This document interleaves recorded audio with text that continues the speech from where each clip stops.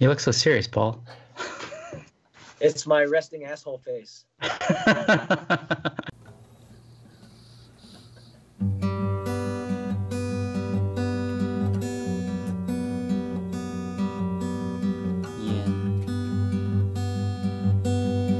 yang, yin and yang.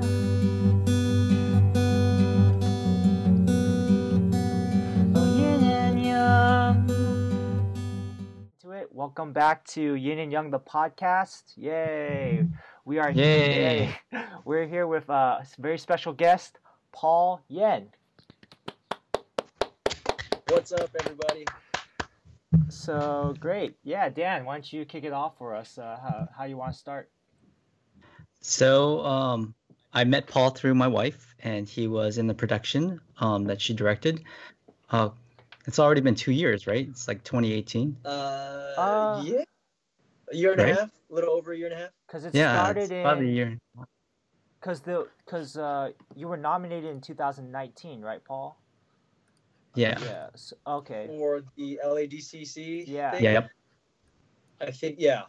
Okay. So, and then that production was like the fall of 2018, or Yes. Right. Yeah. it was about a year and a half. 2018, 19. So it's been a little over a year and a half Yeah. ish, right? I don't know. Yeah, I. it feels So- like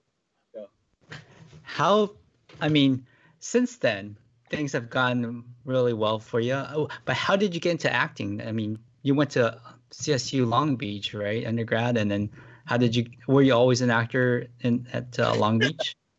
No. Well, technically, yeah, but because I took a long break from school. So when I Yeah. went to Cal State Long Beach, I had already kind of set my goals in my life. And then, yes, when I went to Cal State Long Beach, but I took a huge break out of high school and didn't know what I wanted to do until years later. So the long story short is I graduated high school, went to community college, had no idea what I wanted to do.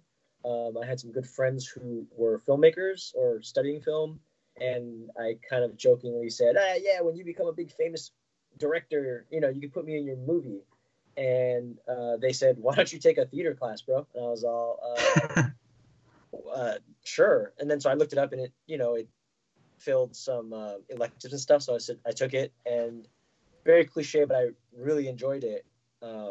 But as an Asian American dude, I had no idea what that meant, So I thought I'd get headshots and get discovered, and I didn't realize this how serious and how like tough of a business it was. Yeah. And then I ended up dropping out of school, thinking, yeah, I don't need school to do this, and ended up not doing shit, basically. Ooh, can I cuss? I don't know. Yes. No, that's totally fine.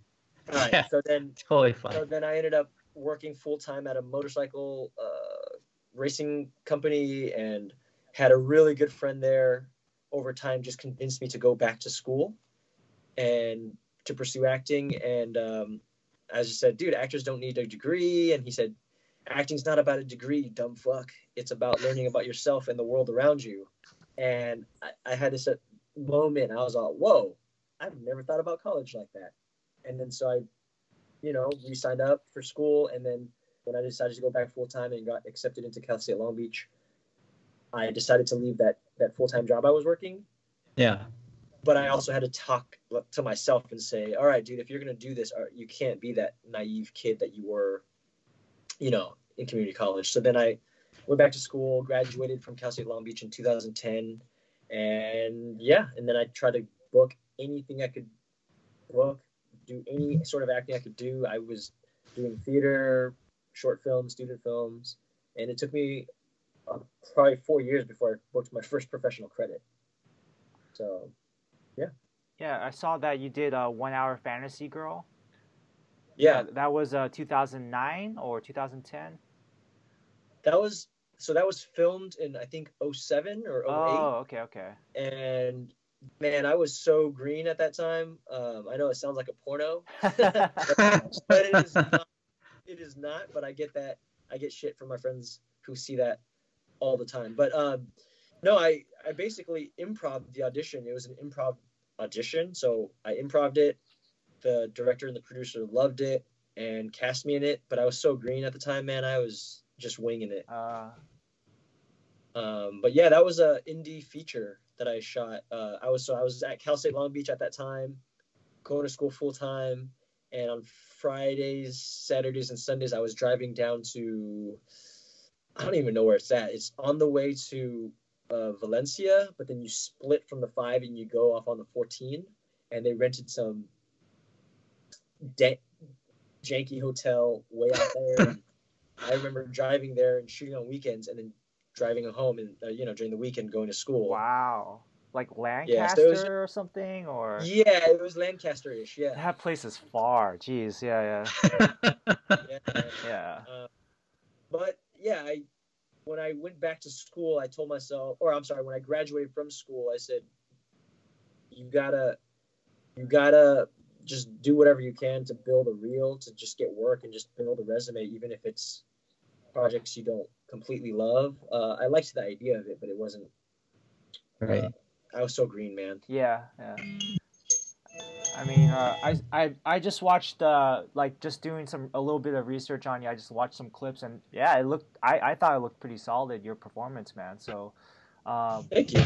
Yeah, and so I guess my first introduction to you is I actually watched one of the preview shows for Viet Cong, and I thought the one, and I know Dan's wife from way back in she was a grad student. I was an undergrad at the same college as her. Yeah. So UCSD, right? UCSD. Yeah. So yeah, and I was like, I had heard about this performance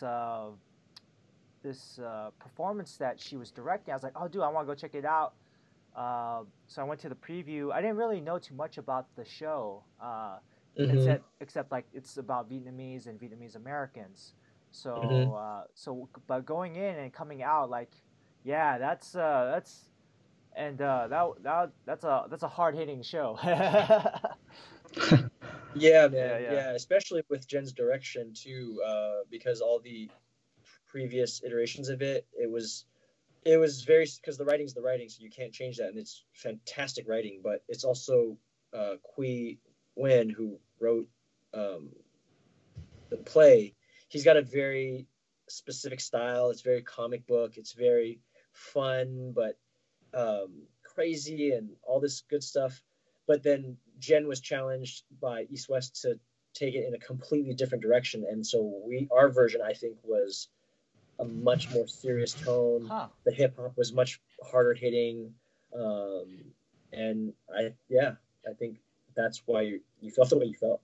Like it's interesting because there's that crazy fight sequence, right, where like the choreography, the slow motion. I mean, that's interesting because I saw that, I was like, oh, this is very, I don't know, Dan, if you probably seen this, but this is very Jen. Like she that's like her signature thing, having that slow motion fight thing. I saw one of her previous things at Chalk Repertory Theater, and I thought, like, oh, dude, this is like, it's really like in line with her aesthetic, But then, like, yeah, that's like, you've heard this a lot, I'm assuming, is that last scene, the last scene in Viet Cong. Spoiler, when you're talking to your son, right? Yes. Yeah. And I was wondering, just as a fan, I'm just kind of curious into your approach for this character, like particularly like how you balance sort of like the comedy and the dramatic aspect, and maybe speaking a little bit about that last sequence of how you approach that. Yeah. Specifically about that last sequence? Sure. Let's start there. Yeah. Well, Quy himself has said in interviews that he basically interviewed his dad with a recorder and transcribed that almost word for word from what his dad said. Wow. So that's what's really incredible, I think, in the writing, is that he didn't because at the end is when you get levity from the entire show, right? Because the show is so crazy and hectic and fun. And a note, or not a note, but a comment I got a lot from a lot of people was that, yeah, I enjoyed the show, but it wasn't until the end that I thought, oh, now I really understand what this whole journey was, because for the first 3/4 of the show, they're all, okay, this is fun, but where is it going? Right, yeah, yeah. But then you realize at the end that it's all from his memory, and then you get kind of like a fistful of reality at the end. So the comedy comes, I think, in that end scene from his dad's experience as a Vietnam vet.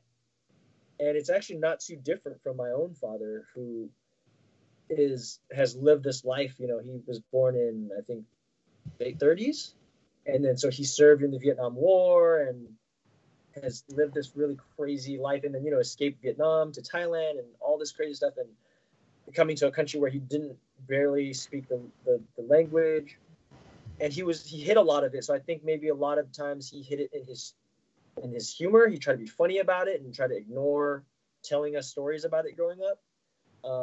So I think Quy really captured that, but I think he captured it because his father was maybe also putting on this kind of facade or this wall, right? Until there's that moment when he kind of blows up on the son character. Right, yeah.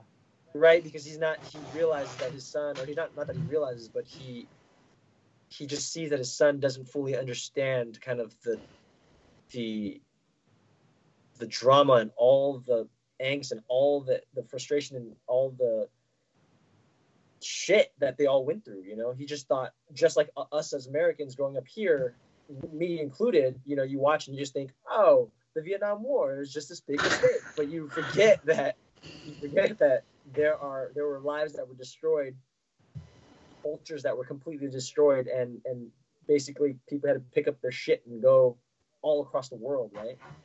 And so that moment, even though it's funny because the father is trying to not talk about it, I think that's where the humor comes from. Yeah. And plus, I think it helps that after everything that he's gone through, he's presented as this really sexy man, and then all of a sudden you see him in his 60s and he's speaking with broken English. Yeah. And so that also adds to the layer of comedy, which is very genius, right? Because you see him in a certain way, and then at the end you're all, oh man, he's like that dude that comes into the store that I see all the time. But you watch the show and you go, holy shit, you see these men and women as more than just an accent, you know, an old Asian person with an accent, me included, you know. Yeah. So they were young once. They used to get, you know, they used to mess around, get laid, you know, all that's yeah. Right. Did your parents see it? They did. They did see it. And what did they think? Again, man, they're so guarded. I think they were really proud to see me on stage in that type of production, because growing up they didn't take me to plays. You know, you hear about a lot of these actors where they're like, yeah, my parents took me to plays. Take me to plays. So I think they thought it was great to see me on stage. My dad is just still very reserved. He didn't really say much. He just said good job, and you know. No, hey, that's probably like a good job from an Asian parent is like pretty awesome. I would say. Yeah. I know with my mom, she was really happy to see me on stage, but in terms of being able to articulate what they felt, they didn't really go into that. Yeah. Was the audition process pretty hard? I mean, what did you think about you had to rap and all that stuff, right? Did you have to rap for the audition? I actually didn't have to. So the initial audition, you were given sides, so you can do 2 sides, or you could do 1 side. And I'm sorry, no, you come in with 2 monologues or 1 monologue and a rap. And then so I came in with prepared 2 monologues. I got to do 1, and then Jen kind of stops me. She's all right, cool. Would you mind reading for Quang? And I was in my mind, I was oh yeah, but I prepared 2. Because you're like, you put in all this work, and I'm all, damn, I prepared too. But it was great because she gave me the sides for. I don't even remember if I went in for Quang. I might have gone in for a friend. I don't even remember at this point. But oh no, I did go in for Quang. But anyways, she gave me the sides for Quang, so I went outside, prepped it, went back in, and I did it. And I remember I finished, and I didn't prepare a rap because remember I prepared 2 monologues. So I finished the scene, and then Jen goes, "Great. Did you prepare a rap?" And I was all, "No." But I said, "But I know a song that I tend to do in my car or in the shower, and I could try to spit that for you." And it was one of those moments, man. I was just like, do or die, and I did it. It was a song that I listened to for over 20 years. It's an Eminem song, and I did it on stage, and Jen was all. They seemed pretty impressed. Was it "Lose Yourself" or which song was it? Or no. It's I never remember the name of it. It's actually a song he does with D12, I think, but it comes off very freestyle. It goes something like 2 pills I pop to my pupils swell up like 2 pennies. I'm Clint Eastwood in his mid-20s, a young-ass man with a trash can strapped to the back of his ass so the rats can't chew through his last pants. I'm like a mummy at night, fighting with bright lightning, frightening with 5 little white Viking pills, biting them. So then I kept going, and I remember I did that, and then I looked out, and I remember Jen going, she looked at Shami Arash, who was the music director, and they're all, oh, okay. and then Shami gave me some notes, and then I took the notes, and that was it. And then I walked out, and then I ended up getting the callback. And the callback, I went in and read with I think I did 2 reads with 2 people. Yeah. One of them was with Sylvia Kwan, who ended up getting the part of Tom. Right. So it wasn't hard because I think when I came in for the audition, I had prepped it so well, and I had wanted to do the show for so long. The callback, though, I was pretty nervous, and then Jen sent out this, or she didn't send it out. I wasn't on Facebook, but she posted this incredible, very kind of motivational message to all the people coming in for callbacks. Yeah. And luckily, a friend of mine saw it posted, and she just happened to send it to me the night before I went in for the callback, and I read it, and man, it lit a fire. It lit a fire under my ass, and I was like, you know what? I don't give a shit. I'm gonna take this woman's note. I'm gonna go in and just do my thing, and that's what I did for the callback. Right. The post was Asian men always be sidestepping in through life. They don't. Basically, yeah. Yeah, like we don't really voice our own opinions. We're taught to be quiet. In American society, you know, and right. I believe that's the post you're talking about, right? Or yeah. Yeah, it's the line that stood out to me the most, and I'm paraphrasing, was when she said, "Man, when I told them to take up space, to own their space." Yeah. Instead, she saw something that was so heartbreaking and so beautiful at the same time, and then so when I went in for the audition, I was just like, you know what? I'm gonna fucking take up some space. Take that space, yeah. Take that, yeah. But at the same time, when I went, I also saw 2 actors that I highly respect. And I was all, yeah, I'm not getting this. These 2 guys, they're really well known. I'm not gonna get this. Yeah. One thing that, just going back to that last scene is, so Jen and I both grew up in the Bay Area.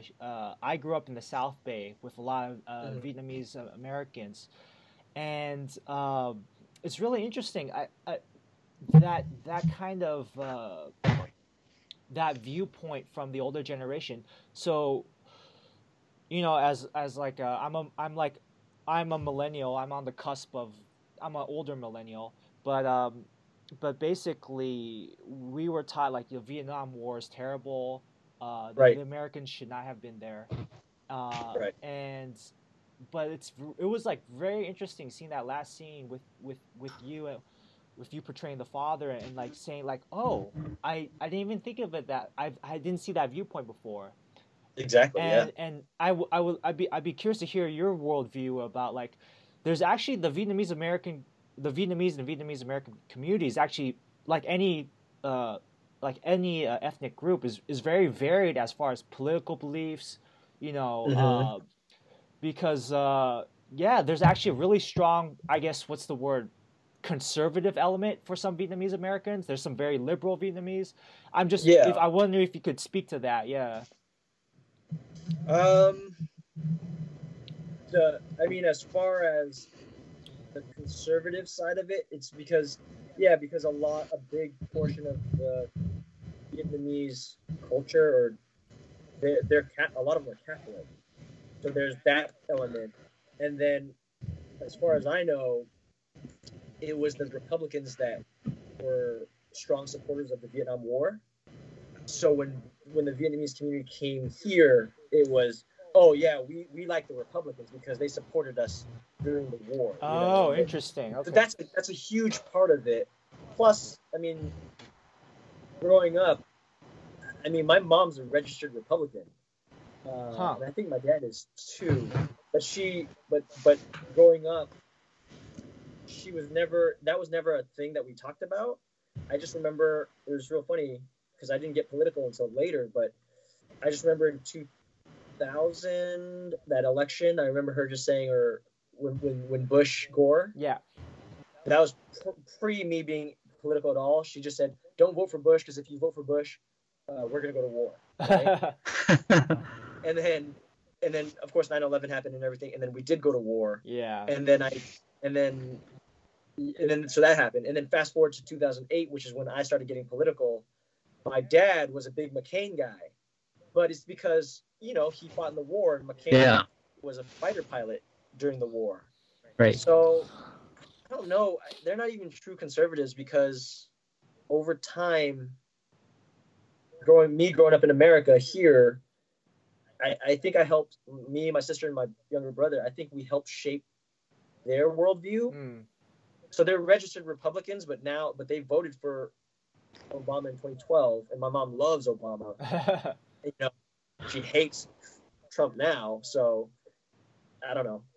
I was helping her fill out her mail-in stuff, and on the thing it said Republican. I was like, oh shit, you're still a registered Republican.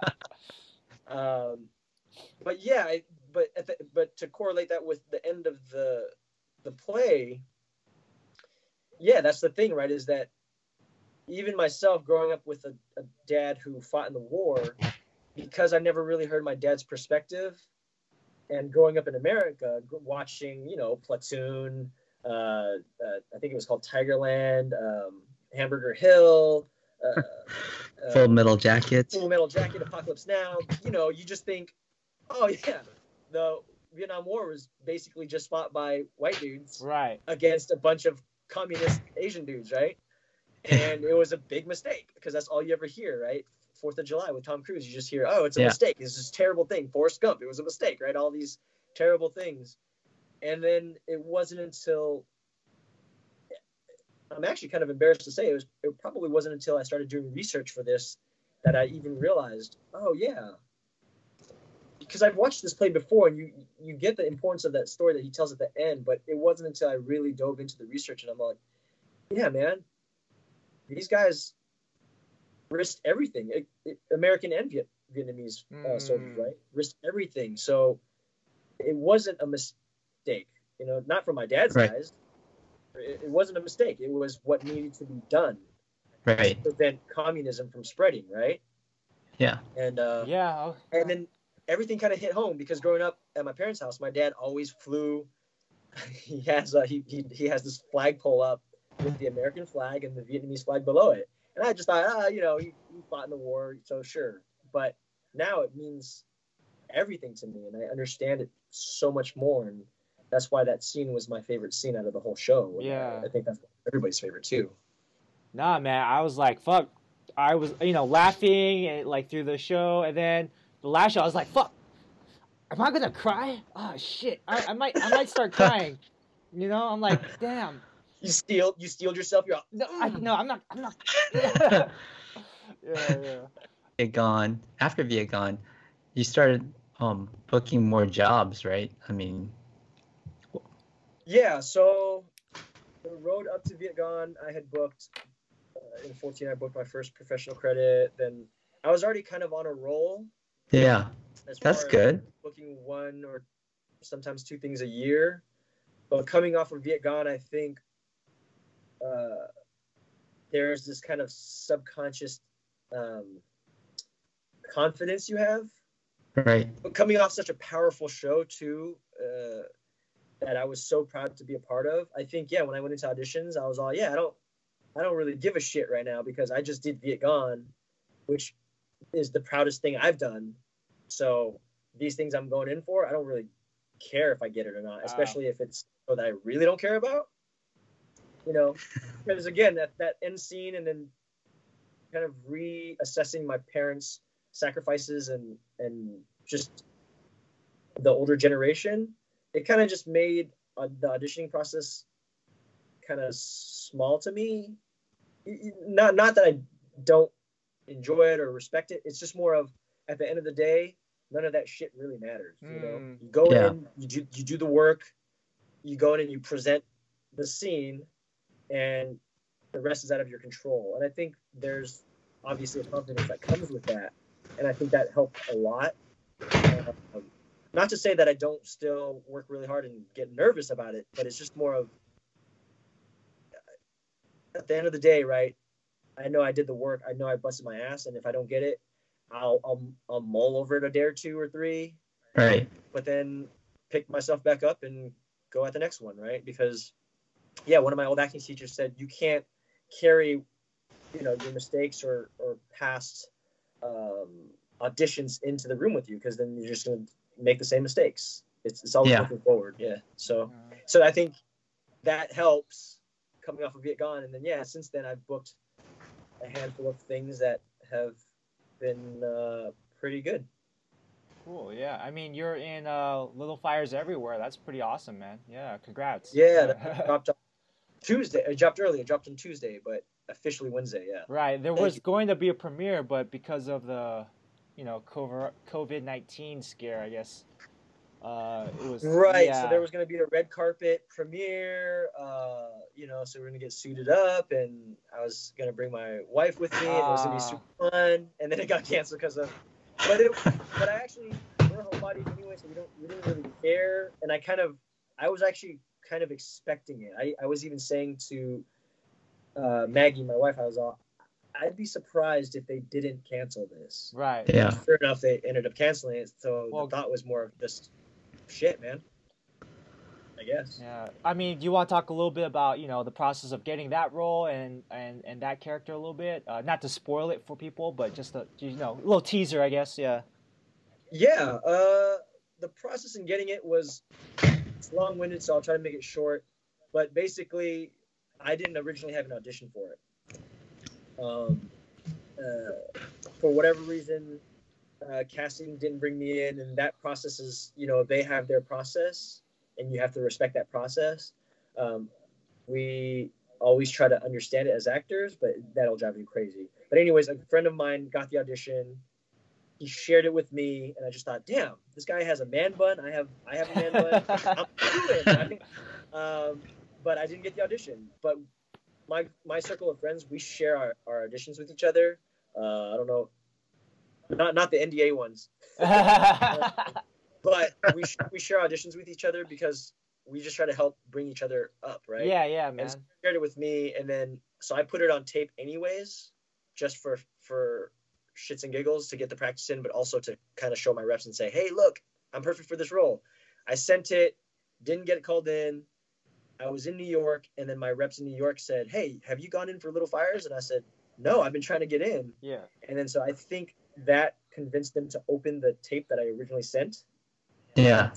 I think, and I don't know this, but it has to be, right? I think they sent that tape in to casting that I had taped from home. Casting must have seen it, and then I got an in-person audition, and I auditioned in person, and then I think 2 weeks later, or that same day, I was pinned for it because they were interested, and then 2 weeks later, I ended up booking it. Wow. So it was kind of a long process, but I hustled to get that role, man, and with the help of my wife who read with me, the help of my friends who shared it with me, and David Rubin, who cast it, who was amazing in the casting room. He's a dream casting director. I ended up getting it, and it was a great opportunity. Just for people who are like kind of curious about the auditioning process, how was the in-person audition like? Was that pretty nerve-wracking, or like how did you prep for that? So luckily my friend had already shared it to me, right, 2 or 3 weeks prior, so I already knew the scene because I rehearsed it already. Audition process is very different from office to office. So some offices you go in, they give you a day before, some 2 days before, whatever. You go in, you memorize the lines, you rehearse it, you prep it, and then you go in and you read it, right? As if it's a real scene, but you're in this 10 by 10 office with 2 people who aren't dressed the part, kind of dressed the part, and you read it with them. And sometimes you get something, right? As in the casting director reads it with you, and they get into it with you. Sometimes you get a super dry read because they've read 100 of you, that day, so they're just going through the motions. Yeah. So it's up to you to bring it. Yeah. This particular office, which is why I was saying is an actor's dream, he gets into it with you. As in, one of the opening scenes that I had was Kerry Washington's character. She walks up to me and she says something to me, right? Yeah. So normally they'll just stand there behind the camera and they'll just read it with you. David Rubin, he acted as if he was walking in and up to my face like the character was. Oh, wow. And so that adds this level of realism to it for you in the room. And then the car scene, he sat right next to me. And then they shot it as if I was sitting in the car. Oh. And so that helps because you're not pretending that the person is sitting over there. Yeah. You know what I mean? It just helps the process. So it just made it one of the best auditions I've ever been to in terms of the amount that they give you. That's the auditioning process. Yeah. So about your character, who is your character? Is Scott from So I play Scott. So Little Fires Everywhere is based on a book written by Celeste Ng. Scott is a character that didn't exist in the book, so he was created specifically for the series. And again, I didn't talk with the writer, so I don't know why he was created, but I think he was created to contrast another character that exists in the book. Okay. And so that was really enjoyable because the character, this lawyer character that was written in the book, I was telling Dan earlier, is written how Asian American men aren't typically written, right? As strong, smart, sexy, good-looking men. And he was a lawyer too, and he defended, one of the main plot points in the show. Yeah. So my character Scott is written as the exact opposite of this quote unquote perfect. He's kind of street. He wants to be. Oh, he wants. He thinks he is, and so I thought that was incredible for the writers and the showrunner Liz to write this character, to have 2 Asian men in the show who you don't typically see, right? You typically see Asian men as nerds, asexual,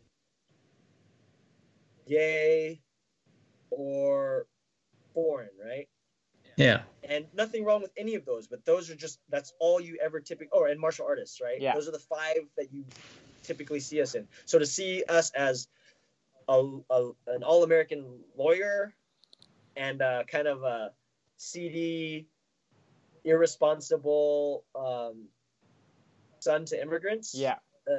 It was great. So that's, in a nutshell, that's who Scott is, and I think he was a counter to the lawyer character. The more model minority type guy, I guess, No, he's not a model minority. He's not a minority. Okay. Yeah. That's what I mean is that he might you might assume that that's what just from those check marks, those boxes. Yeah. Right, but yeah, the writers, all the writers in the writers room, they wrote these really cool, complex characters, and even though I'm not in it a lot, I make these. I've been saying to my friends, you know, they're like, oh my god, they're short and sweet appearances, but they're so interesting because you just don't see us written in that way. Yeah. So the entire Liz and the entire team were amazing. That's great because I think as being Asian American men, I think it's really important for us to see those representations in the media. To be honest, and I mean I've read an article like that was kind of criticizing Celeste Ng before about lack of Asian male representation in her work, and so I'm really glad that they actually made the effort to include your character and the other. That's great to hear. Yeah. Yeah. To be fair to Celeste Ng, I mean her first book, Everything I Never Told You. That book. The protagonist in that is an Asian American male. Okay. So that's one. Two, in Little Fires, yeah, there isn't many Asian characters in there. In the book, there's the lawyer, and there's mention of Mr. Yang, I believe, who lives in the duplex that Mia Warren lives in. But Mr. Yang is just mentioned, and then the lawyer plays a pretty prominent role. But for them to add the Scott character was great. Yeah. Now, I'm not saying that we need more representation. We definitely, but I was saying to Dan earlier, for us to get bigger roles and for the story to revolve around us, we need to write for ourselves and create for ourselves. Yeah. Because at the end of the day, Little Fires isn't about this Asian dude and his family. It's about the Richardsons, which is, the Richardsons, who the matriarch is played by Reese Witherspoon, and Mia Warren, who is played by Kerry Washington, and then the rest of this cast is supporting them to tell the story. Right. But it was refreshing to read Little Fires and to read about this lawyer who is not written in that, as Asian men aren't typically written in that way. Right. I thought that was great. Now, could there have been more? Yes, I would have loved to see more of that character. And who knows, maybe they'll do a spin-off. But sure, yeah. She definitely wrote positive images, or she presented Asians in a positive image in Little Fires. That's great. Yeah. How was the filming process? That was filmed, I'm assuming, last year or wait, early this? Let me think. Yeah, last year, I guess. Yeah. I don't remember exactly when they start. I want to say production started in June or July. I came in about August. Okay. But the experience was great. It's for me, it's the highest profile project I've been a part of. So that was great.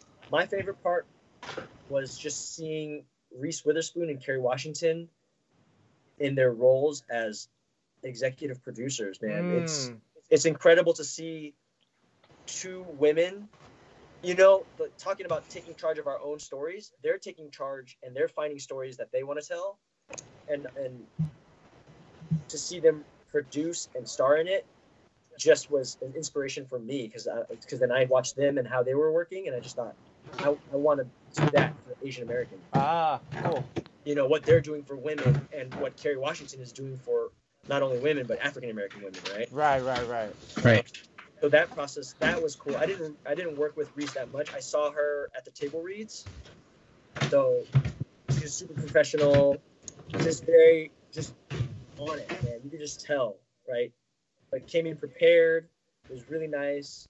Same for Kerry Washington, professional, treated me really well. She was so incredibly nice and gracious, but busy. Yeah. So you can kind of tell, when she was off with her team, to leave them alone. But when she was in it with us, she was super sweet and nice. When there were emotional scenes or very kind of high stakes scenes, you knew to leave her alone because she would be in her space. So I learned a lot in that process too.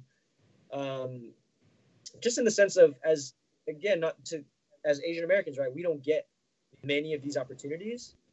So often when we're on set, at least for me, you just go, "Ooh, I'm just thankful to be here. I just want to. I don't want to step on any toes. I just want to be here and do good work." Yeah. And almost it's the Asian in me, but it's also because I'm not on set all the time.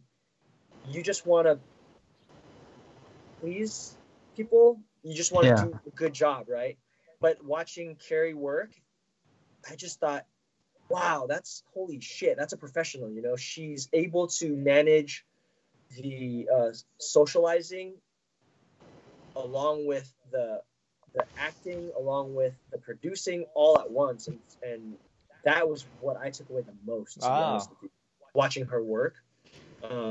Everybody was great. The crew was great. The cast was great.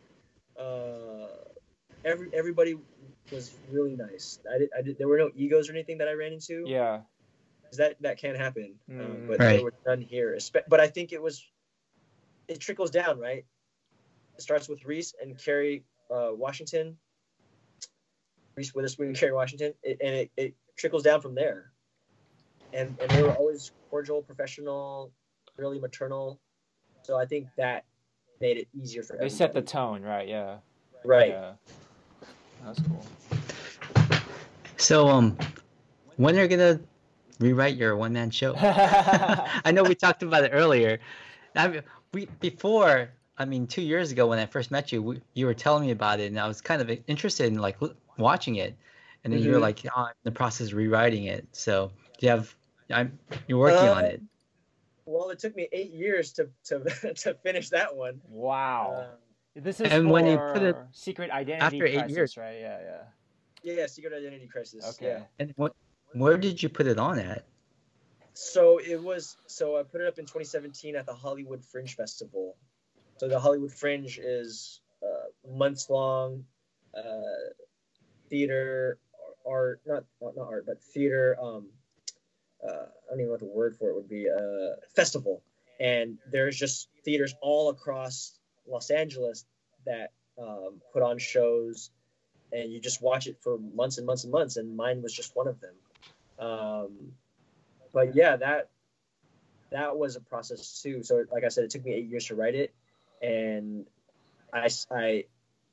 my writing coach, Jessica Johnson, on a whim told me, hey, you should submit your story to this the Hollywood Fringe for their diversity scholarship. And I was just like, yeah, I don't know. But I told her I would, so I submitted it, and next thing you know, I actually got the scholarship along with other people. And I just remember thinking, oh shit, this is happening. So then all the research that I did in the 8 years, I had to, and all the different storylines that I kind of wanted to tell, I had 2 months basically to compress all that research into a 1 hour one man show. And my writing coach helped me to fine tune it and to take it down to what it ended up being. And then a good friend of mine, a few good friends of mine helped me also to tell the story better. And and then I ended up putting it up, in 2017. Awesome. So so Dan mentioned you're revisiting that work, or are you kind of revising it, or? I'm always I'm always rewriting in my head and formulating how to reapproach it, because the show is called Secret Identity Crisis. If you don't know anything about it, James, it's taking Asian American history to reimagine Batman, Spider-Man, and Superman as Asian American men. Okay. To reimagine their origin stories. Huh. So it's secret identity because they're all superheroes. They all have secret identities. But as Asian American men, they're all dealing with identity crises, right? Ah. So you have Bruce Wang is Batman. Then you have Clark Cato is Superman. And then you have Peter Park as Spider-Man. Ah. They're each influenced by something that happened in real Asian American history that eventually gets them to become who they are. Ah. So Superman's parents were Japanese internment camp prisoners, right, or internees, and then Batman was named after Bruce Lee and becomes Batman and really dark after Vincent Chin is murdered. Oh wow. And then Peter Park he represents today and the YouTube generation. So this is not really historical, but he wants to be a YouTube star. Sure. And I thought of that shit long before Spider-Man Homecoming, okay? But anyways, Uh, I like that movie. so That's a good one, though. Yeah. But yeah. I did like that one. Yeah. But yeah, so but interlaced in that story is my story about how I was influenced as a kid growing up watching GI Joe or basically cartoons or shows with white leads, right? So then it's just my journey growing up to who I am today, and then you intermix these superheroes who are also dealing with their identity crises. And but since then, right, since it came out, you've had Crazy Rich Asians drop. You had Fresh Off the Boat was already out, but it became more successful. Then you now have Aquafina's show. You have Farewell. You know, she won the Golden Globe. Blah blah blah. So a lot has changed since then. So now I have to rewrite it because at the time the play was also about, oh, there's not enough representation for us. Sure. Now it's okay. There's representation, but there needs to be more. Right. Or maybe the quality of the representation or the stories that we want to tell. Maybe we need more of that. Yeah. Right. So during the show, I touch on all of that. I touch on whitewashing Asian characters, things like that. But now it's hopefully changing, so the show also has to transform with it. So it'll retain a lot of its original elements, but it's adding in the new stuff, right? That's happening. Is it available to view anywhere, or it's only like a theater, like you can only see it live? It was only live. I archived it, so the quality of the footage isn't very good, and it was also, I think, recorded during a preview, so it was, there were technical difficulties and stuff. So there's that video. I have it. I just don't share it with anybody because the quality isn't very good. But I have it. Okay. I'm kind of curious, like touching back on your childhood, just maybe to go back a little bit.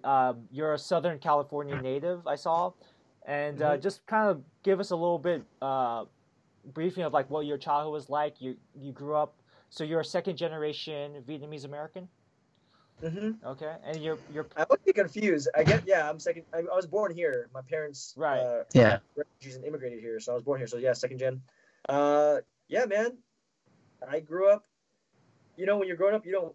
At least for me, I don't know about you guys, but I didn't really question my identity. You just have friends. So I had white friends, Mexican friends. My best friend growing up is a black dude, and he's still my friend we've been best friends for 30 years.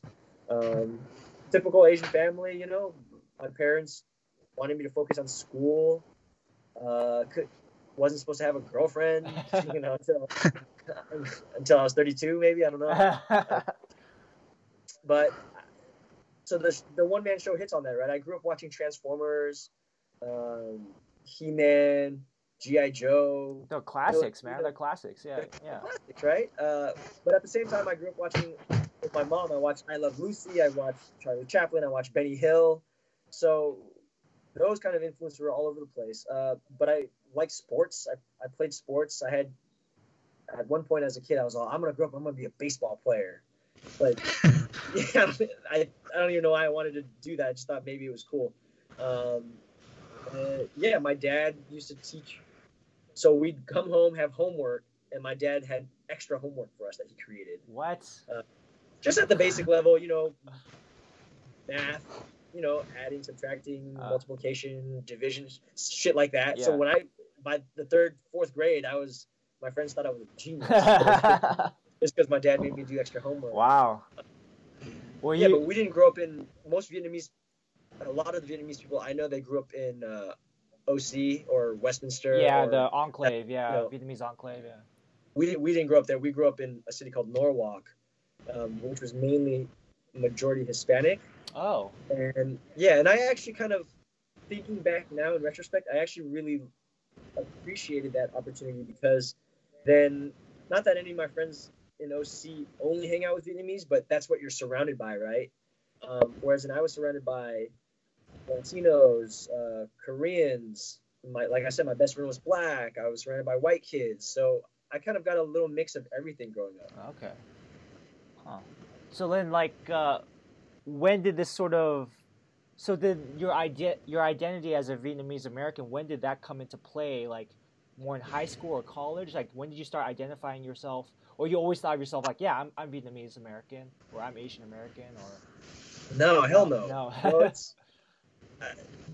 it's confusing. It's a really long story, but like I said, I grew up with all different sorts of cultures. There was a kid down the street that was a big Michael Jordan fan. Yeah. So, I remember he wanted the Jordan, I think the Jordan 4s or 5s. That's what they were called at the time. And I was like, yeah, I want that too. And then so I got a pair, but I didn't really watch basketball. I don't even think I thought about being Vietnamese until I was older, because growing up, when you're being made fun of, they kind of just, people who make fun of you, they kind of just compact you into, they're just like, oh, you're Chinese, right? You're it's like, I didn't even have the wherewithal to say, I'm not even Chinese, man. You take offense to it, right? Yeah. And even then, that's kind of like, well, why are you making fun of Chinese in the first place, too, right? Like, yeah.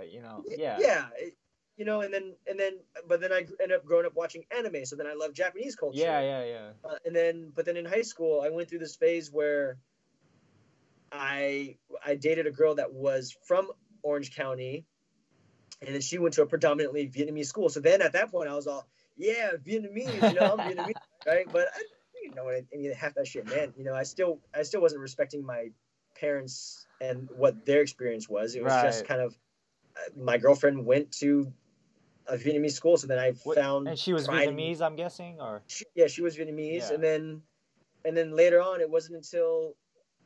Honestly, man, I said it's so immature. It wasn't until that friend of mine, Tom, who convinced me to go back to college, that I really started to kind of come into who I was as a person. And it was like he said, right? College isn't about the degree; it's about learning about yourself and the world around you. And that's when I started to kind of appreciate more. And then I remember thinking, and then I really got into it when I started developing Secret Identity Crisis, because at the time they were casting these white kids to play these Asian kids in The Last Airbender. Right? Oh, but I love Avatar: The Last Airbender. Real talk. Great show. I got into it late. I got into it like way after the series ended, and then. But yeah. Anyway, sorry. Continue. Yeah. No, but anyway, so there's always spurts throughout my life of recognizing that I was Asian American, that I was Vietnamese. It's just sporadic, dude. Because for me, anyways, growing up again in Norwalk, I didn't have a lot of Vietnamese friends, so it was just more of trying to identify with others while not really fully understanding who I was. And those were just, as I got older, right, you mature and you develop, you go, oh, I'm not just Asian, I'm specifically Vietnamese.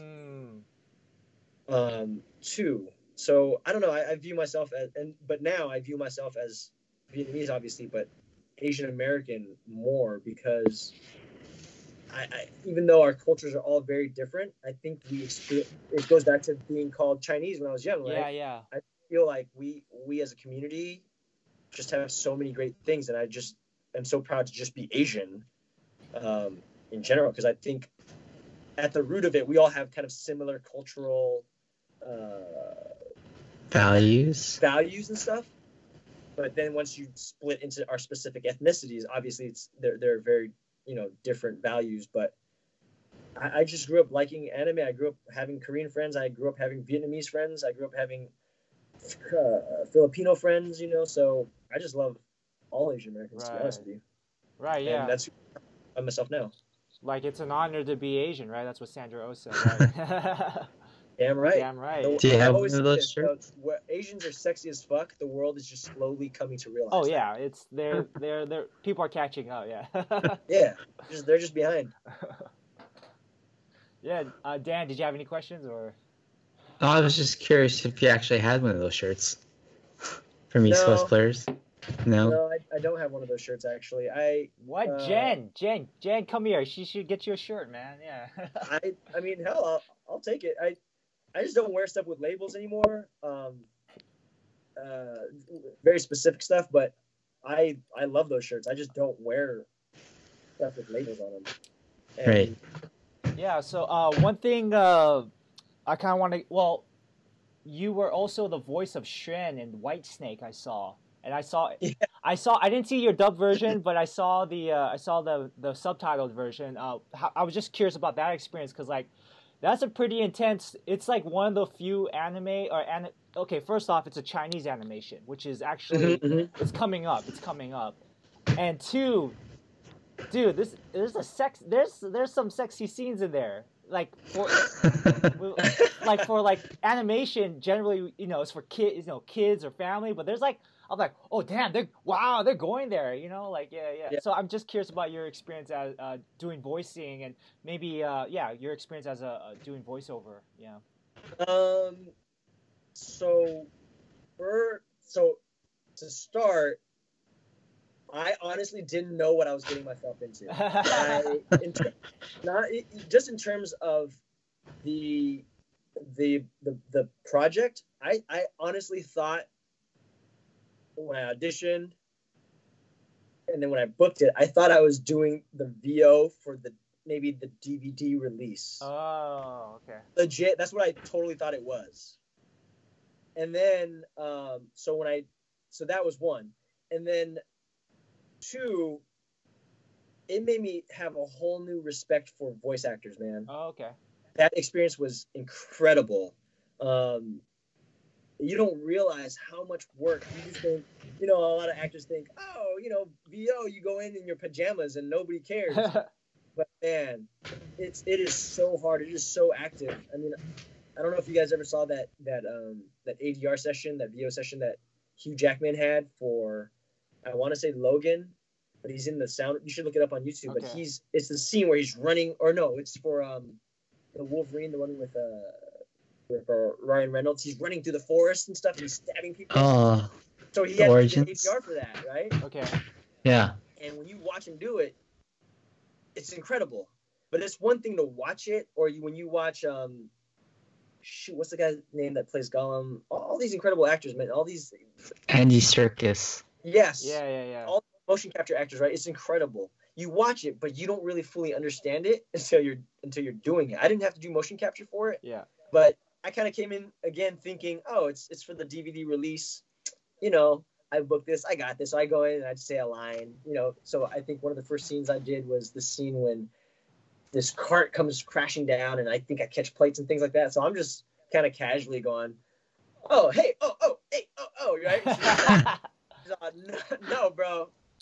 Stephanie, who handled all the recording, and she basically directed my whole session, all my sessions. Stephanie Sheh, right? Yeah. Sheh, yeah. Yeah, Taiwanese American voice actress. Yeah.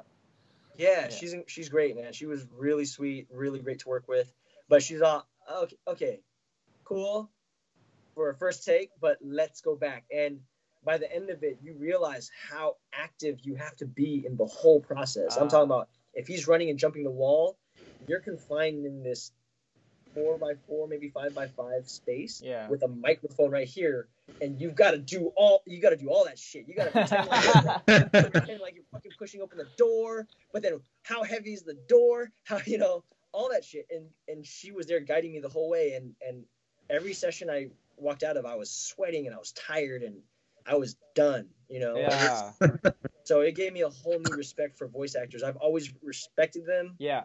But on a more generic level, But then doing that little. So, anyways, by the end of it, I finished it.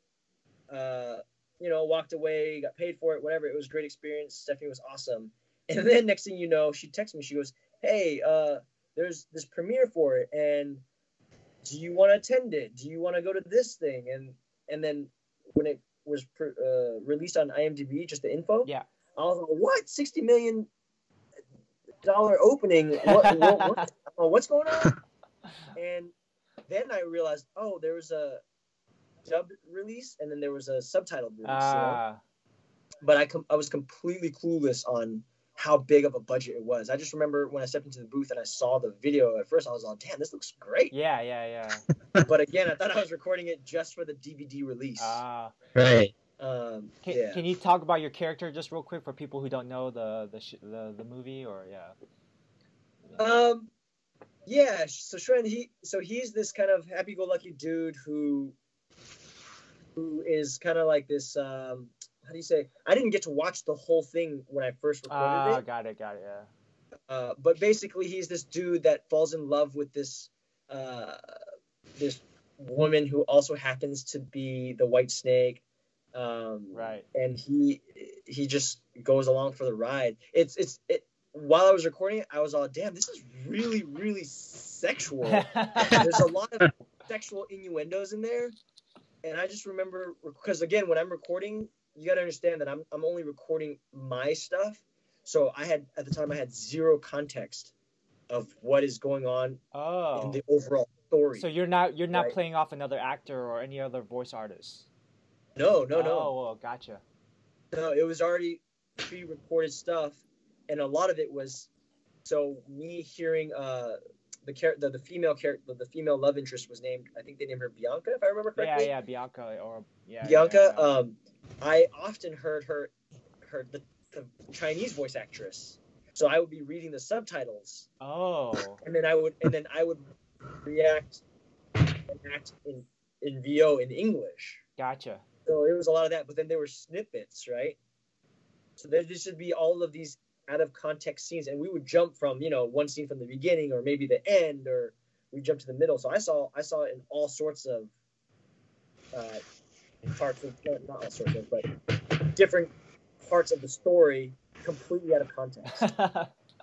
I saw the trailer and dubbed version. I was like, oh, dude, yeah, you guys, like all the English voice actors, I thought did a good job, dude. It was like, it matched real well, man. Yeah. Thanks, dude. Yeah. So yeah, things like that are cool because I guess ignorance is bliss. I don't know if I would have been different if I came into it knowing that it was this multi-million-dollar budget project from China. Right. It's that one and Nei Zha.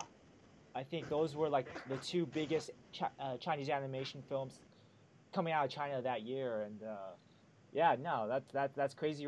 That's great that you were a part of one of them. Yeah, with Whitesnake. Yeah. Yeah. So how are you holding up in the COVID-19 thing? Yeah. I mean, you're hanging out at home. home. How's self-quarantine? Yeah. It's been going pretty well, actually. My wife and I were homebodies, so it's not really that different, except you don't get to go hang out with people whenever. So normally when we're home, we're all, I miss my sister. I'm gonna go hang out with my sister. I miss my brother. I'm gonna go hang out with my brother or my friends. Now you're all, ooh, I probably shouldn't. But oftentimes when we go, we kind of want to be home anyways. So we're just all, yeah, this is kind of nice. We've been binge watching a lot of stuff, catching up on a lot of shows that we've either been meaning to watch or never finished. It's just important, I just think it's important to stay home and not help spread this thing. And so, we just go to the market whenever we need to go to the market. We don't over buy anything. We're not trying to stock up on shit. Yeah. We're not just. It's incredible, man. You go to these shelves and you just see. The other day I was at Sprouts and I was like, I'm gonna go pick up some cereal. And Maggie's all, yeah, go pick up some cereal. And I get there and nothing is there. Oh, jeez. Single box of cereal. I was all. It wasn't even. I was just thinking, fuck. People who need it can't get it. Yeah. But two.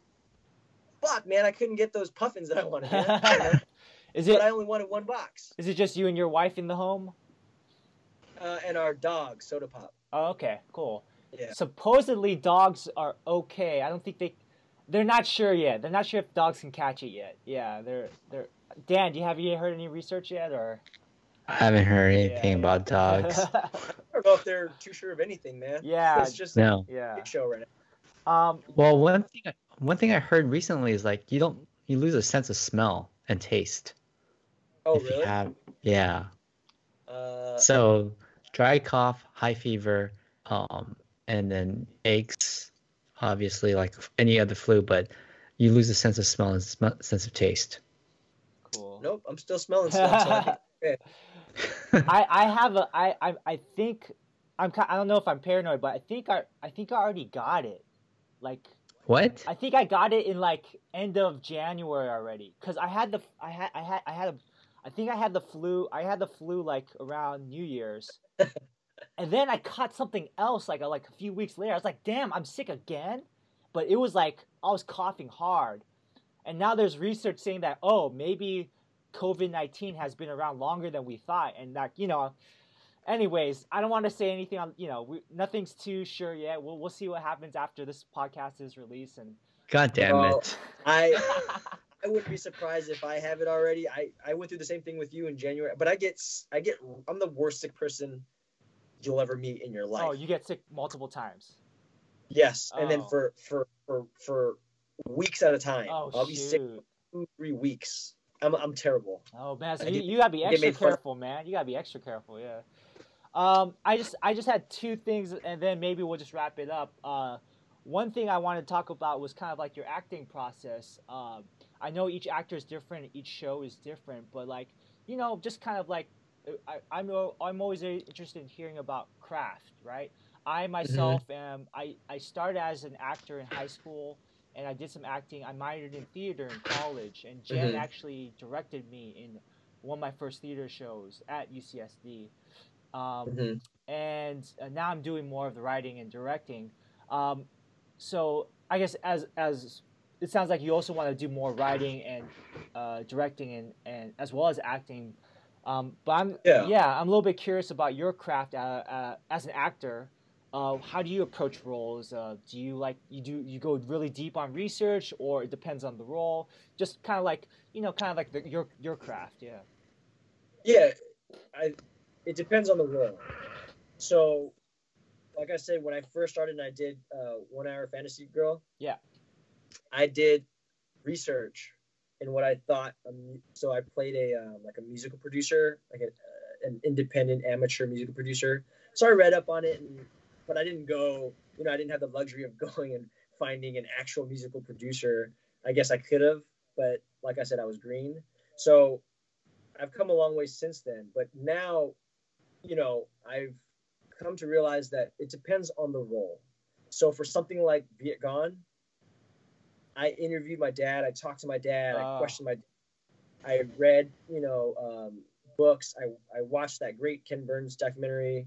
But it was Vietnam, interviewing my dad. Yeah, but at the same time, I realized that as a Vietnamese American, there's an acting coach named Larry Moss who talks about blood memory, right? Being Vietnamese, it's in my blood. So for Viet Gone, I did the research, I did the interviews, I allowed the blood memory to be there. But once all that's done and the show's there, or the rehearsal process starts, bring all that, but at the same time, you gotta kind of let it go, because then you're put into a room with all the other actors, right?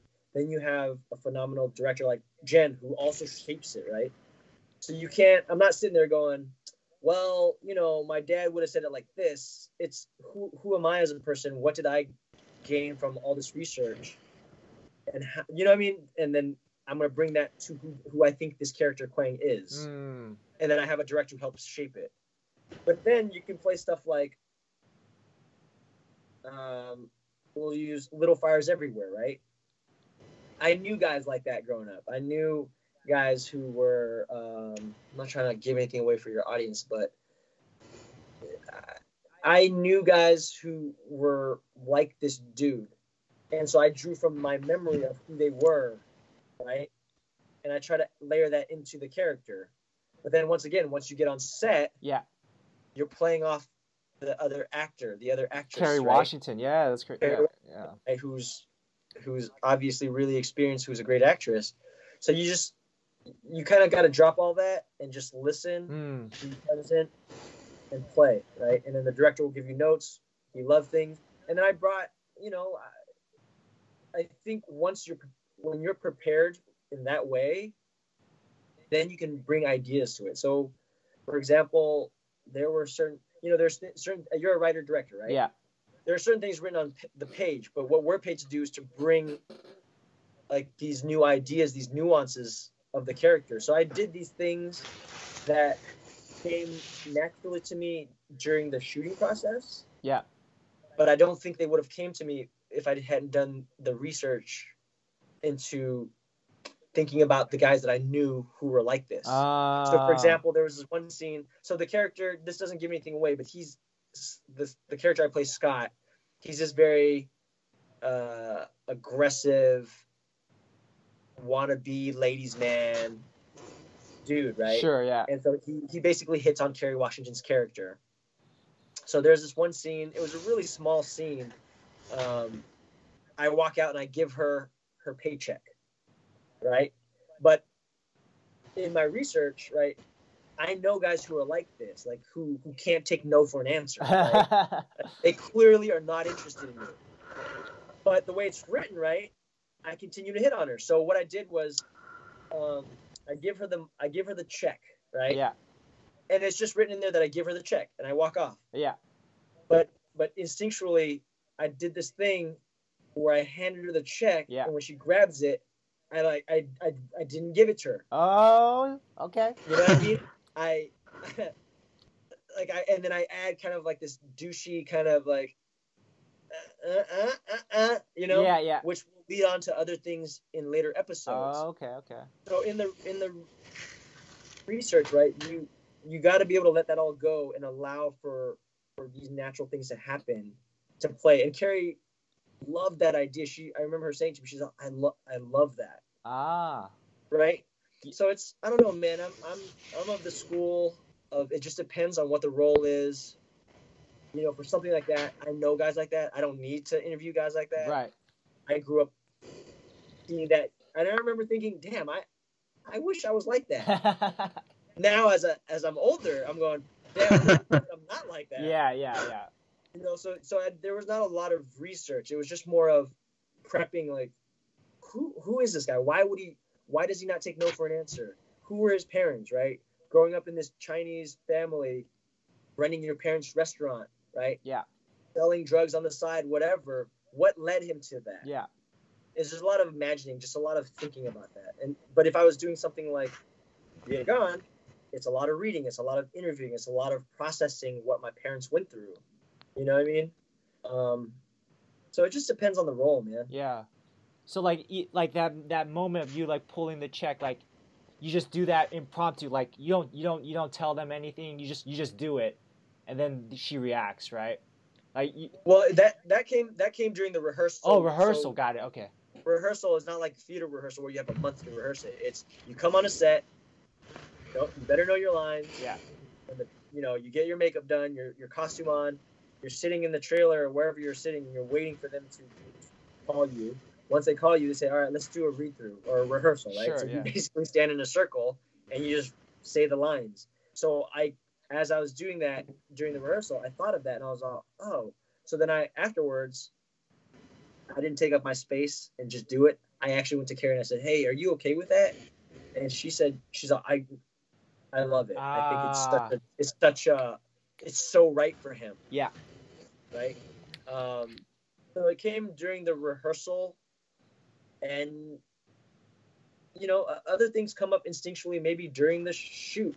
So that goes back to what Jen was saying, right? Take up the space, allow yourself to do those things, be unapologetic for it, because you might get gold out of it. But I feel like a lot of times prior to Vietgone, Jen gave me this permission. Prior to Vietgone, I probably wouldn't have done that. I probably would have just handed it to her and been like, see ya, say my lines and leave. Yeah. Right? But part of owning your space is saying, you know what? I have ideas. I'm bringing these ideas to the table. And so I'm not an acting guru or anything like that. I'm still learning. And so what has worked for me is it just depends on the role. It depends on the how deep you have to go. Because for some roles, you don't have to go deep at all. Yeah. For some roles, I find what relates to me and the character, I bring that, and then I try to add on as much as I can. And sometimes less is more, Yeah, cool, man. I think the last thing I kind of just want to touch on is, so like for Asian men, taking up space and standing up for ourselves. And I think now, especially in this time with, the president calling it, a Chinese virus and stuff like that. I'm just kind of curious about your kind of political. You mentioned becoming more politically aware fairly recently. Yeah, Mm-hmm. what's your take on the current, like, the climate, current situation, and what, and when you talk a little bit about your political awakening, what kind of views you stand for and where you're at right now? Yeah. I am a flaming liberal. I yeah, but it didn't start for me until 2008, which is about the time I was going to Cal State Long Beach. So again, it goes back to my friend Tom, who encouraged me to go back to school to learn more about myself and about the world around me. Right. Earlier on, I was already pretty open to, as one example, right? I was open to the LGBT community long before I even knew it as that, right? I just had a good friend who happened to be gay. I was super open to it. And then as I went to college, I realized that a lot of my beliefs aligned with the liberal or the Democratic Party. But anyways, in college, I took a rhetorical theory class. And so we had to watch, at the time, it was McCain and Obama and Hillary and Obama, during the Democratic primary. Yeah, so yeah. we had to watch speeches to write about them in this rhetorical theory class.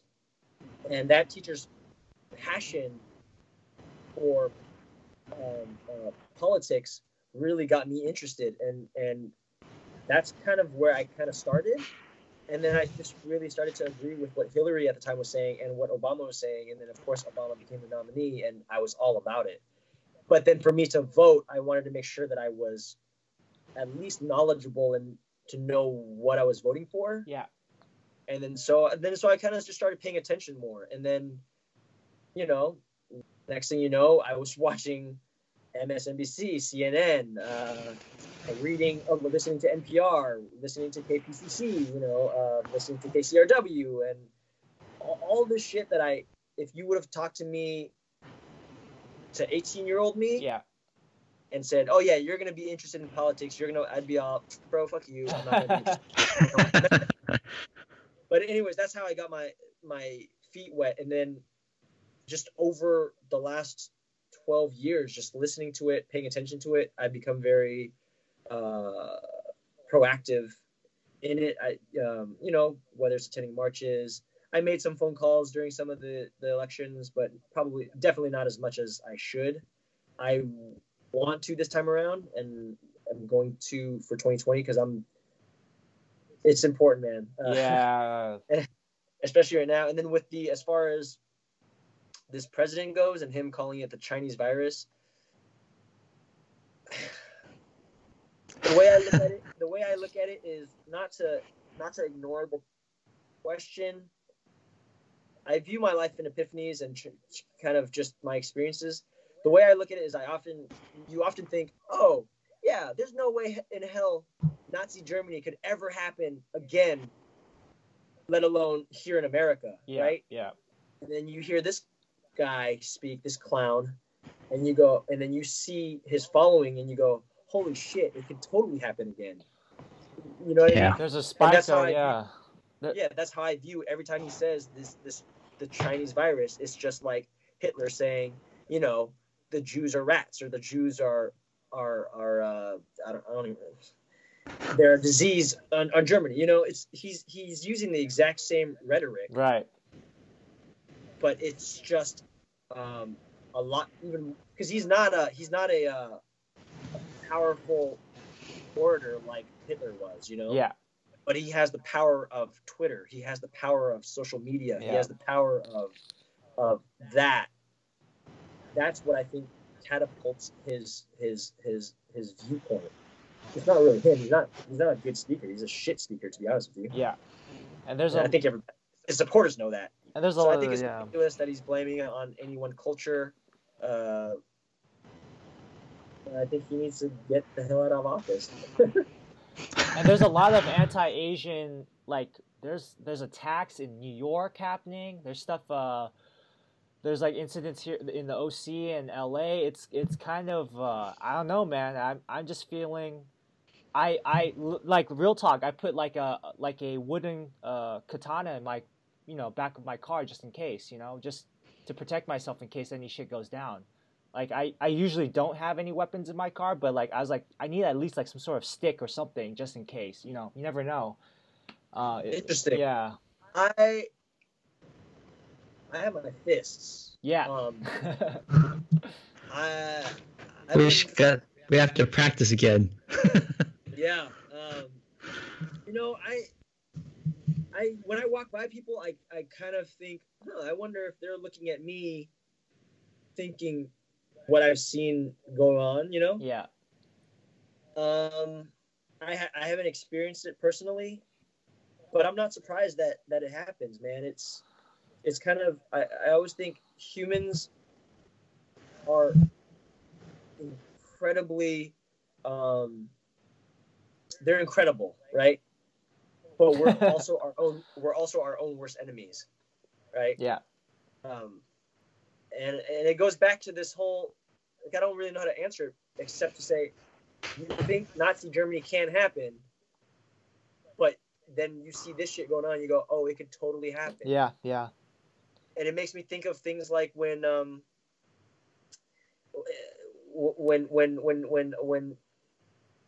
during the civil rights, when schools were getting integrated, right? Yeah.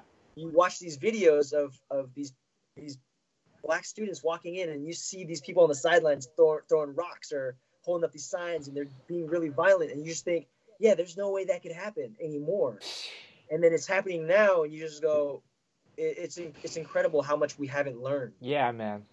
You know what I mean? Or how much we excuse what we do to justify what we're doing, right? Yeah. And I say we, not like we're doing it, but or even right now with COVID-19, right? People running to the supermarket and just buying up every fucking thing, and not, or people going, yeah, I don't give a shit. I'm just gonna go party down in Florida for spring break anyways because I don't give a shit, right? Because I can, right? Or that's what I mean, is that I think this administration, this president has allowed for it, but also kind of has peeled off the Band-Aid and just said it's still there. So in that light, I mean, if you're going to pull anything positive out of this administration, it's that he has shown us that we've still got a long fucking way to go, man. Right. Like that underlying racism was already there, and he's kind of like peeled off the lid. Yeah. Yep. He's just said, yep, it's always been there. I'm going to use that. I'm an opportunist, right? I'm going to use that to catapult myself into this political. This is what we get when we want somebody without experience, right? Yeah. You're always saying, let's get somebody that has zero experience. Drain the swamp. Then you get this clown in, and you're all, this is what you get when you get somebody without experience. Yeah. Because, I was watching this thing the other day, and they showed George W. Bush, for all his flaws and for my, we have policy differences clearly. Yeah. But when you watch him talk after the 9/11 attacks, right, you go, okay, we have policy differences, right? Yeah. But at the same time, I didn't think he was a malicious or evil person, right? Like this guy.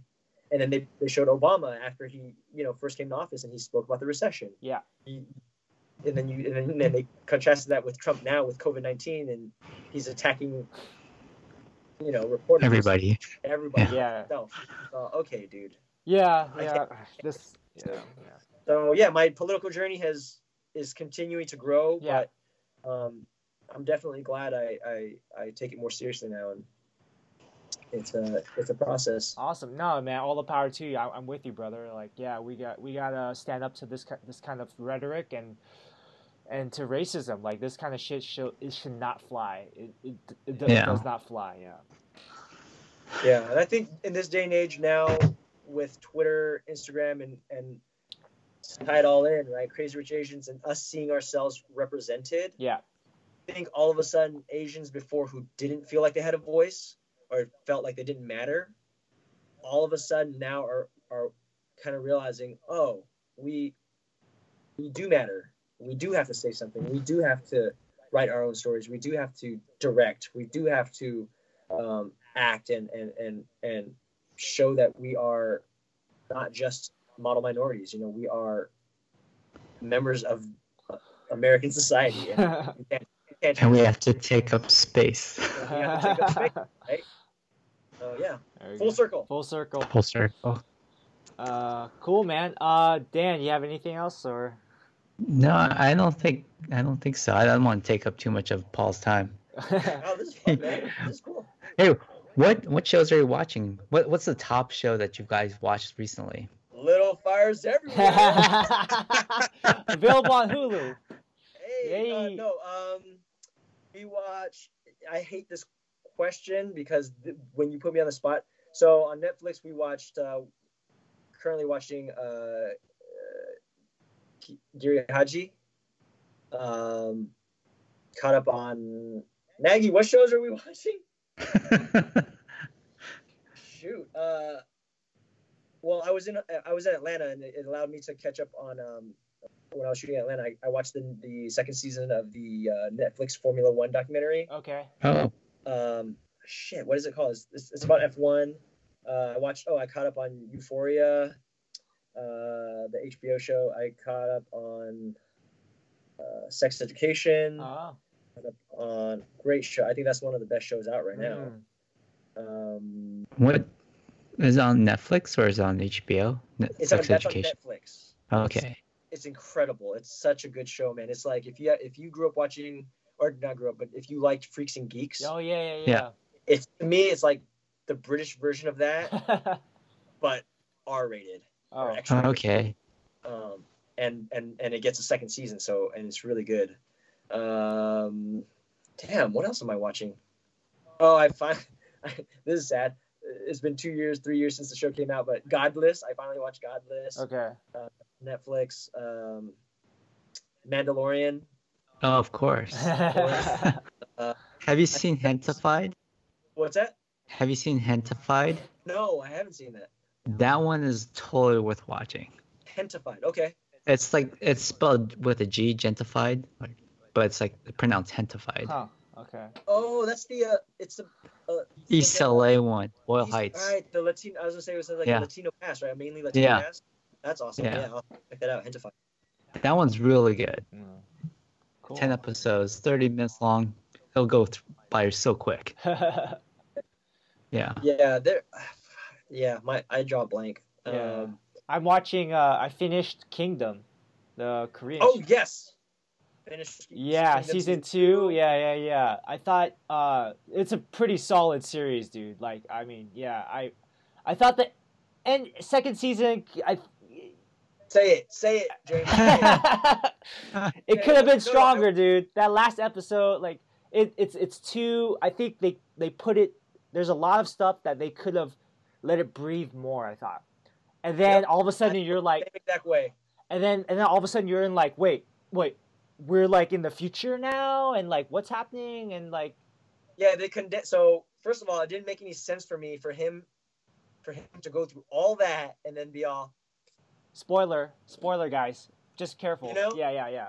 Oh yeah, be careful. Sorry. Yeah, you'll have to add in a thing to say that. But then and then he gives it all to, and then they condense it into like a 2-minute clip. Yeah. And then you're all, wait, what? What? And then it cuts to, because I thought it was gonna end, and then it cuts to the reveal of the big actress. The actress, yeah. Yes, and then you go, My Sassy Girl, yeah. They could have the third season could have been all of that. Exactly. Well, I think that's what that's the theory, that they're gonna revisit what happened within those 7 years, like with flashbacks and stuff. That's the theory, but we'll see. Yeah. Okay, I mean, we'll see. Yeah, but no, man, I was like, whoa, like there's some plot twists in season 2. I'm like, damn, they went for it, and then I'm like, wait, what? I'm like, oh well. Anyways, cool. I guess our last section. Dan, what about you? What were you watching, real quick? Yeah.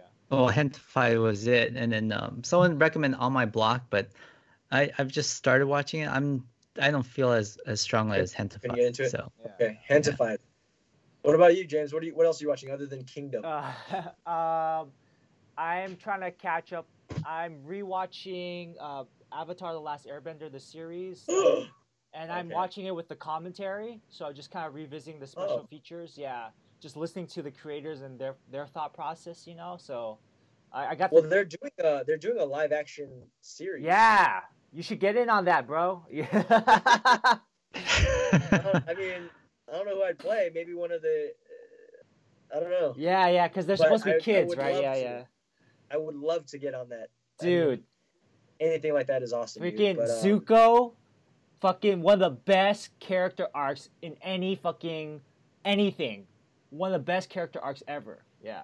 I think I'd be a great Zuko, but I think I'm a little old to play Zuko. at this Right, point, yeah. Well, I mean, we'll see. I know they're consulting with Dante Bosco about the series and the characters, so that's good. Yeah. So there's that, and then just trying to. I'm just working on personal projects and stuff, catching up on that. I should clean my room, stuff.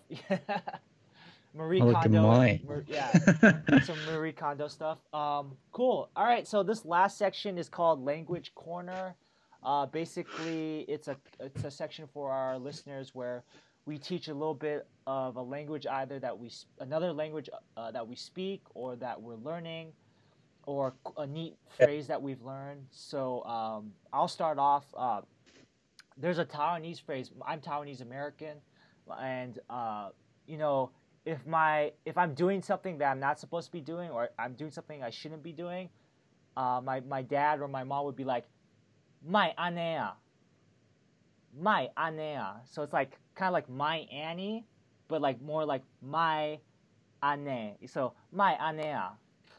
So it's like my my ane, and Uh-huh. it's like don't be doing that.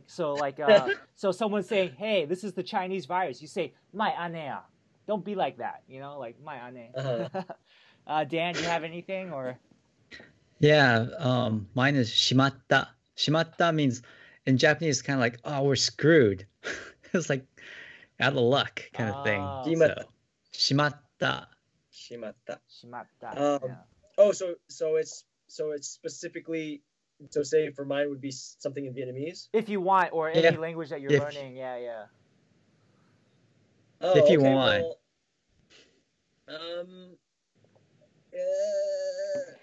something that connects my dad really, and something we did on Viet Gone. So Scott and I had this thing. We would always say "mai," "mai." So "mai" Mai. is a Mai. it's a term. It's a I don't know how to describe it. So if I'm older than you, I could say, instead of saying Dan, right? I wouldn't say, "Oh, Dan, hey, can you?" I say, "mai" is like you, right? Oh. You. But it can be used in all sorts of different ways. So my dad never referred to me as Paul or my Vietnamese name, right? Dang. He'd never say, "Oh, Dang, come do this. Paul, come do this." He'd say, "Mai, làm cái gì vậy?" So it's like a very harsh, like very specific term, right? Yeah. But it could also be used in a loving way too. So my sister and I will say, "My," like she says something stupid, right? I'll be like, "My," like, you dumbass. And then so Scott and I, Mai. during Viet Gone, because Scott and I played best friends in Viet Gone, we would always just go, "My." And so it's kind of taking something that my dad used to say, and it was maybe viewed as not negative, but just kind of like very informal. Yeah. And making fun of it and using it in a more loving way. Are you fluent in Vietnamese? Yes, I speak Vietnamese. I don't read or write. But if I got an audition or something that was in Vietnamese, I got to get it translated by my dad. Because I can get by. So when I travel in Vietnam, I can get by and speak, but when you get very specific, the dialogue gets very complicated. Interesting. Super complicated, yeah. Okay. Cool. All right. Well, Paul, thank you so much for your time, man. I really appreciate it. Yeah, thank you. And actually, Paul, one last thing. Do you also go by Paul Nguyen, or you go by Paul Yen now, or? I go by Paul Yen for my acting. Yeah. Like Tom Cruise. but I mean, my real name is Paul Nguyen. Okay, gotcha. But I shortened it because one, when I went to sign up for SAG, there was a ton of Paul Nguyen. And when I looked at IMDb, I was like, damn, there's also a ton of Paul Nguyens. And then also because it's so specifically Vietnamese that, and I feel like until Hollywood figures it out, yeah, I think, you know, if they cast for something, they're gonna go, oh well, he's Vietnamese, he can't play this role. Huh. You know, so I took it out. So I took out the first 3 letters, and it's Paul Yen. Ah. Which also happens to be my favorite Vietnamese female name. It's Ian. Huh. But it's also Japanese for the Japanese yen. It also sounds, you know, it can sound Chinese. Yeah, yeah. So I chose something that was just very kind of so that white folks in the industry can go, what Asian is he? I know what he is. Yeah. But that's a whole different thing too. Is that right now when they're casting stuff, they're being super particular. So for example, Shang-Chi. Oh. Yeah, they're like, we're only going to see Chinese actors or actors who are ethnically Chinese. Right. You know, I personally think that's bullshit. Huh. I don't agree with that because I don't think they don't go, well, is Brad Pitt Irish? Right. You know, you know, is Daniel Day-Lewis actually American? They don't do that to white actors or black actors, right? Ah, good point. Okay. And I don't think they should do that to Asians either. We should be able to play. Obviously, if the character needs to speak Korean, then okay, then you need to cast a Korean actor. But I just think Asians should be able to play Asians because otherwise we limit ourselves as actors. Yeah. You know, and that's what I think a big part of being an actor is that if I play a Chinese character, then I get to research Chinese culture more in depth, right? Right. And that's what maybe pick up some Chinese. Yeah. Right, but I think Hollywood takes that element away from us, right? They go, well, you know, let's say Shang-Chi does really well, but they go, but he's already Chinese, so he didn't really have to do any research. Huh. He didn't really have to act that, you know? You know what I'm saying? They take that element away from you. Whereas in white actors, Caucasian actors get they get applauded for going, oh wow, you're an American actor and you had to learn a British accent, or you're Don Cheadle, you did Hotel Rwanda, you know what I mean? You had to learn that accent. Whereas in Asians, they go, well, let's just cast from China. Right. You know? He didn't have to learn anything. He's already Chinese. You know. The path of least resistance, I guess, for in their mind. Yeah. Right, because they go from 2 extremes, right? Let's cast a white dude or a white woman to play this Asian character. To no, now you have to be specifically Japanese. You have to be Chinese. You have to be Vietnamese. And I disagree with that on several levels, but selfishly, it's if I only ever played Vietnamese, I would only ever play anything that has to do with the Vietnam War. Yeah. You know? Yeah, so. I can see that point.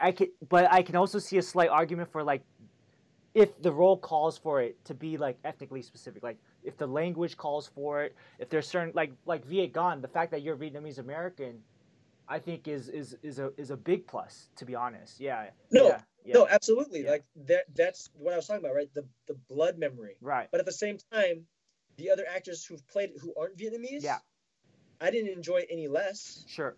You know what I mean? Yeah. It allows the actors to act. 2, it allows Asians to tell. It shows that our stories are universal, right? Yes. So for example, Mulan, right? When they were casting that, they only wanted to see Chinese actors, but that makes 0 sense to me because none of the actors are speaking Chinese. They're all speaking English, for one. Yeah. So then if you want to be authentically Chinese, then you've already kind of shot yourself in the foot there. 2, they ended up. It looks really. God, I hate. I'm gonna shoot myself in the foot here, but you have a great actor in Zima, right? Yeah. He's playing the dad. He's got like a New York accent. Then you have Mulan, the daughter, who speaks broken English because she's an actress from China. Yeah. Then you have her sister, who's a Chinese American. You know, so it's just I'm okay with that. But be consistent. Don't disguise it as something it's not, because then it's just a mixture of things. Whereas if they would have cast Zima and made him have a Chinese accent, made the sister have a Chinese accent just to match the woman who plays Mulan. Yeah. Okay, then I can see your argument, but if you're just casting random people and saying, well, we're only going to see Chinese, I could have played a villain on there, but I was not afforded that opportunity because I'm not Chinese, right? Or it just gets really crazy. If I'm writing this story right now that follows the 442nd, right? It's an all Japanese American regiment. Sure. If I only cast people who are Japanese, bro, I'm gonna run out of actors real fucking fast. Then what happens? Then you hold these public casting calls that allow for anybody who doesn't even have experience. Then it just kind of shits on the actor, right? Because you're just saying, well, you don't need to have experience. You just need to be Japanese, or yeah. You just need to be Japanese, you know. Then it gets really convoluted and complicated. Right. But I think we should be afforded the opportunities that other actors are afforded, which is to play within our Asian culture. Right. Just don't cast a white person in the 442nd. Right. Because again, that's where the acting comes from, right? That's on the actor to do the research and to be meticulous about learning about who they're playing. Right? Yeah, I feel you. Where, yeah. you know what I'm saying? So obviously if you cast a character that is supposed to speak Korean, yes, by all means, please cast an actor who speaks Korean who is more than likely going to be Korean. But if they're just an Asian character that's Korean but can speak English, I should be able to play that. You should be able to play that. Dan should be able to play that. You know what I mean? It's I don't know. I know it gets complicated, but they don't do that for British actors. British actors come here and play Americans all the time, or they play Australians, or Americans play Australians. Australians play Americans, right? Brad Pitt gets to play whoever. I use Brad Pitt a lot just because I don't know why, but he gets to play whoever he wants, and then he gets recognized as this great actor. Or Daniel Day-Lewis gets to play Abraham Lincoln, right? They didn't go, well, Daniel Day-Lewis, are you actually American? Are you from Kentucky?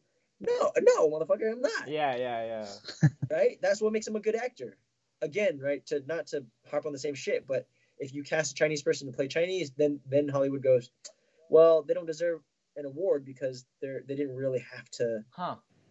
You know what I mean? No, interesting. No, that's an interesting viewpoint. Okay. There's a lot of different facets to it. Yeah. And we can go into that another time. Yeah. But kind of a surface level, I just think Asian actors should be able to play Asian people. As long as there's not a language stipulation, right? Right. Yeah. Cool. Well, Paul, thank you so much for your time, man. Really appreciate it. Thanks, Paul. Yeah. Thanks for having us. Stay safe and stay healthy. Yeah. Gonna try. All right. Bye, Paul. Thanks, Bye. man. Have a good night. Yep.